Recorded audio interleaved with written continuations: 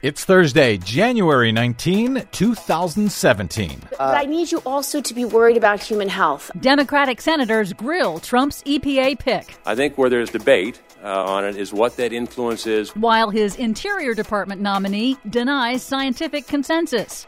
Obama slips in one more parting gift for the planet.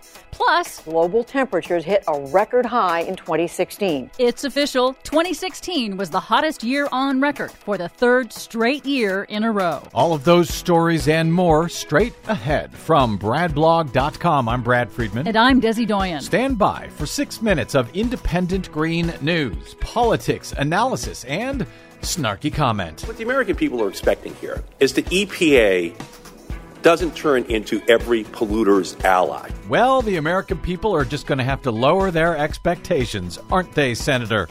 This is your Green News Report.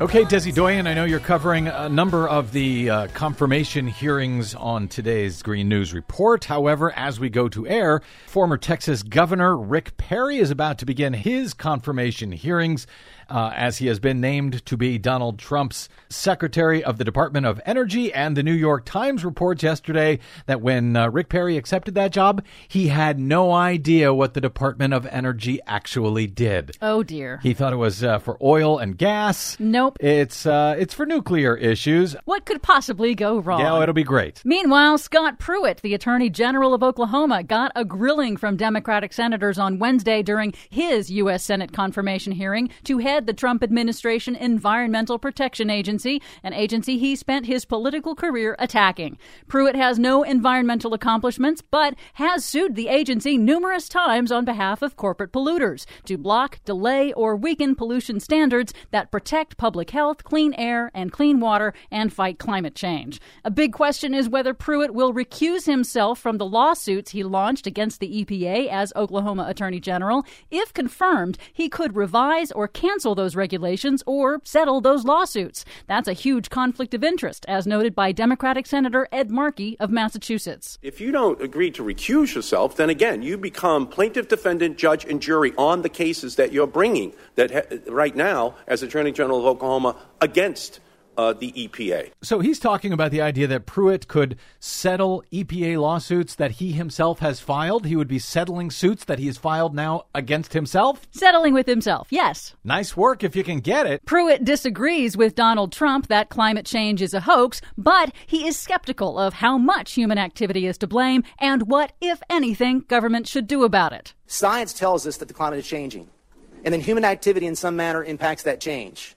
The ability to measure with precision the degree and extent of that impact and what to do about it are subject to continuing debate and dialogue, and well, it should be. Notice what he did there. He slipped in two things. He said how much man is involved in climate change is subject to debate, and what we should do about it is subject to debate. That last part is true. That first part is false. Meanwhile, Montana Congressman Ryan Zinke also peddled a similar dodge in his confirmation hearing to head the Interior Department. That manages the nation's public lands and natural resources. Like Pruitt, Zinke, too, questions the man-made part of man-made climate change, but he threaded a bipartisan needle on balancing conservation and industrial development. He supports fossil fuel extraction on public lands, but he's against privatizing them. I want to be clear on this point.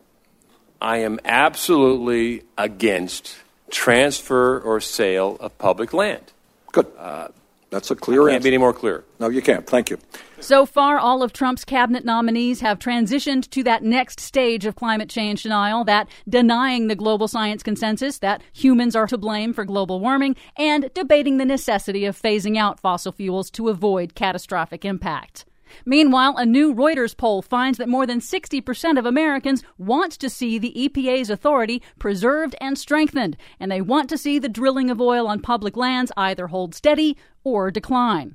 Against that backdrop of denial, NASA and NOAA, the National Oceanic and Atmospheric Administration, made it official. 2016 was the hottest year on record globally since record-keeping began in the 1880s, breaking the record for the third year in a row, which is in itself also a record. The New York Times reports, quote, temperatures are heading toward levels that many experts believe will pose a threat to both the natural world and human civilization, and will continue to exceed records. Finally, some good news. The Obama administration gave another last-minute gift to the world, fulfilling a promise made under the historic United Nations Paris Agreement, paying another $500 million into the UN Green Climate Fund that helps developing nations prepare for climate impacts and leapfrog to renewable energy. That money can't be taken back. And not a moment too soon, literally in every way.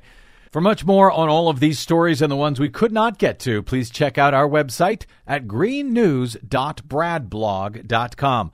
Find us and follow us on the Facebooks and the Twitters at Green News Report. We'd also appreciate your support to help us stay on the air by stopping by bradblog.com/donate.